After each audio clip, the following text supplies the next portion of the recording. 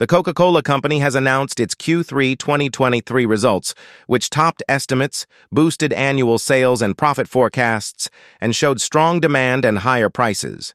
Net revenues grew 8% to $12 billion, and organic revenues growing 11%. This was primarily driven by a 9% growth in price mix and a 2% growth in concentrate sales. Sparkling soft drinks, particularly Coca-Cola Zero Sugar, and value-added dairy and plant-based beverages performed well.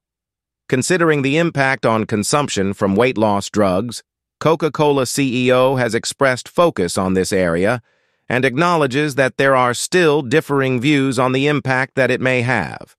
Additionally, the company gained value share in total non-alcoholic ready-to-drink beverages, with unit case volume growing 2%.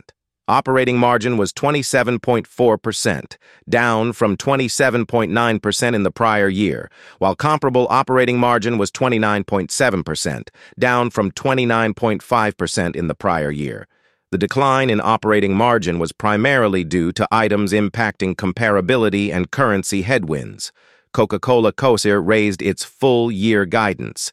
It expects to deliver comparable currency-neutral EPS growth of 13% to 14% and comparable EPS growth of 7% to 8%. This is due to strong top-line growth and the impact of refranchising bottling operations, partially offset by an increase in marketing investments and a currency headwind.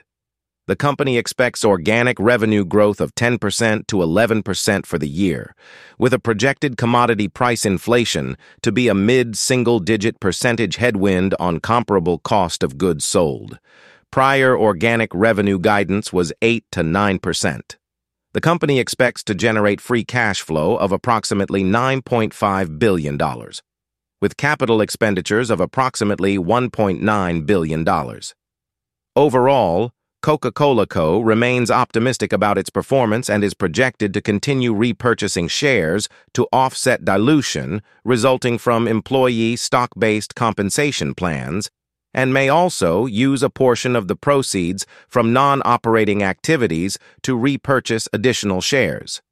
Shares of KO rallied 3.1% on the session. The stock was testing its 20 simple moving average of 54.25 ahead of the report, setting up a key showdown.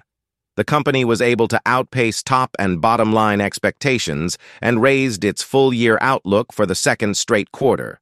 Shares hit 56.17 in intraday trade, its best level since September 29th.